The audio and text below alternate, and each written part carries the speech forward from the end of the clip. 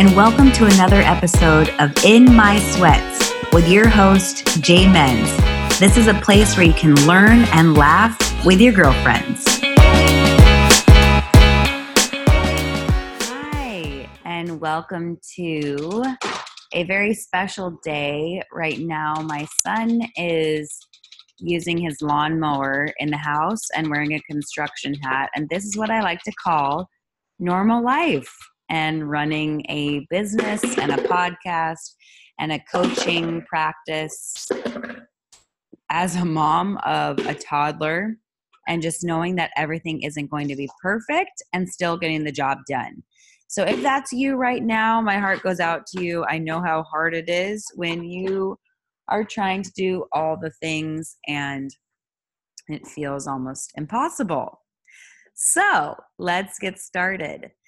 I really wanted this time with you to be centered around finding confidence and clarity when everything feels uncertain. So there's moments in your life that everything is going to feel unclear. You have a choice in these moments. You can choose to step into the darkness seeking light, or you can stay where you are in the overwhelm and confusion and high anxiety and just be continually triggered.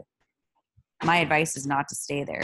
Whatever is going on within you is a reflection of something else happening. You might be triggered to react in a certain way when you feel uncomfortable, but the biggest learning experience is reacting in a way that doesn't feel natural. It's called getting out of your comfort zone, and it's one thing: uncomfortable.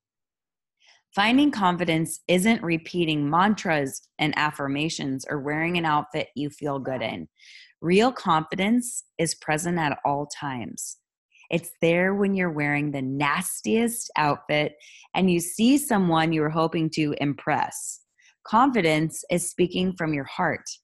I met a neighbor yesterday who asked me what I did for work, and she assumed that I was a stay-at-home mom because she said, "Well, your full-time job is him, right?" And I said, "Actually, he's one of my full-time jobs. My other full-time job is working from home as an online health and life coach for women." And she was like, "Oh, cool." But after talking more in depth and telling her about retreats and workshops and classes, she grew interested and started asking me more questions. And I think that's what deter people from the beginning, when you're just like, "Oh, this is the title, this is what I do." And you hear it all the time. You're like, "Cool, you're a health coach, boo." And when you actually explain what you do, you're going to have people interested. And then by the time she was done asking questions, she was like, "Well, do you have a card? I would love to contact you." And she lives 4 houses down. And I just said, "Yes." Shockingly, it's in my back pocket. So I gave her one, and she had tears in her eyes and she started crying. And so I just rubbing her back and giving her a hug. And it can evoke something within you when you meet someone you're supposed to.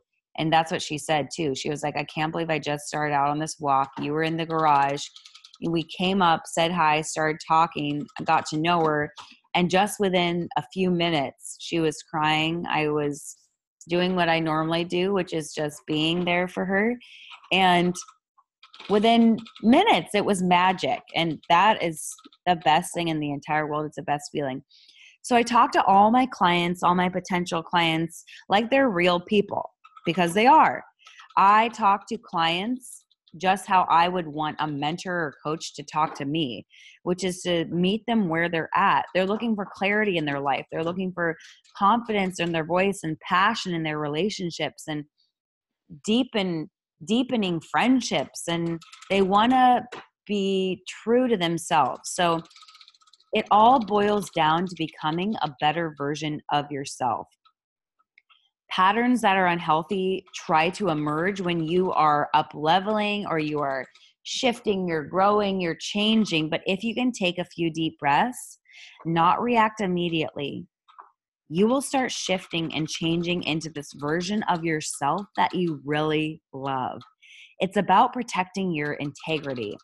Confidence is about showing up as your best self, regardless of who is around or who is trying to make a good impression, or just people in positions that you admire. And, to be honest, that's something I've never understood. This is me being totally clear and transparent. I've never understood when someone's super impressed by someone who is well connected to the community, or a multi-zillionaire, or someone in a high up position, they're CEO of just like this insane company. Because when I think about it, they're just all people. We're all people. That's it. You're just a person in this position. I'm just a person in this position. And I think on the last podcast, I talked about not wanting to be on a pedestal because it puts too much pressure. So I just want to be me, and I want to meet everyone else where they're at. And then we just learn and grow from every single person that we meet, every person we encounter in our lives, because we want to be around people that show us love and compassion and kindness, and people that show us how we don't want to show up. So there's two sides of that coin. Uh-huh. If you can continue coming from a place of love, you're going to be on the right track.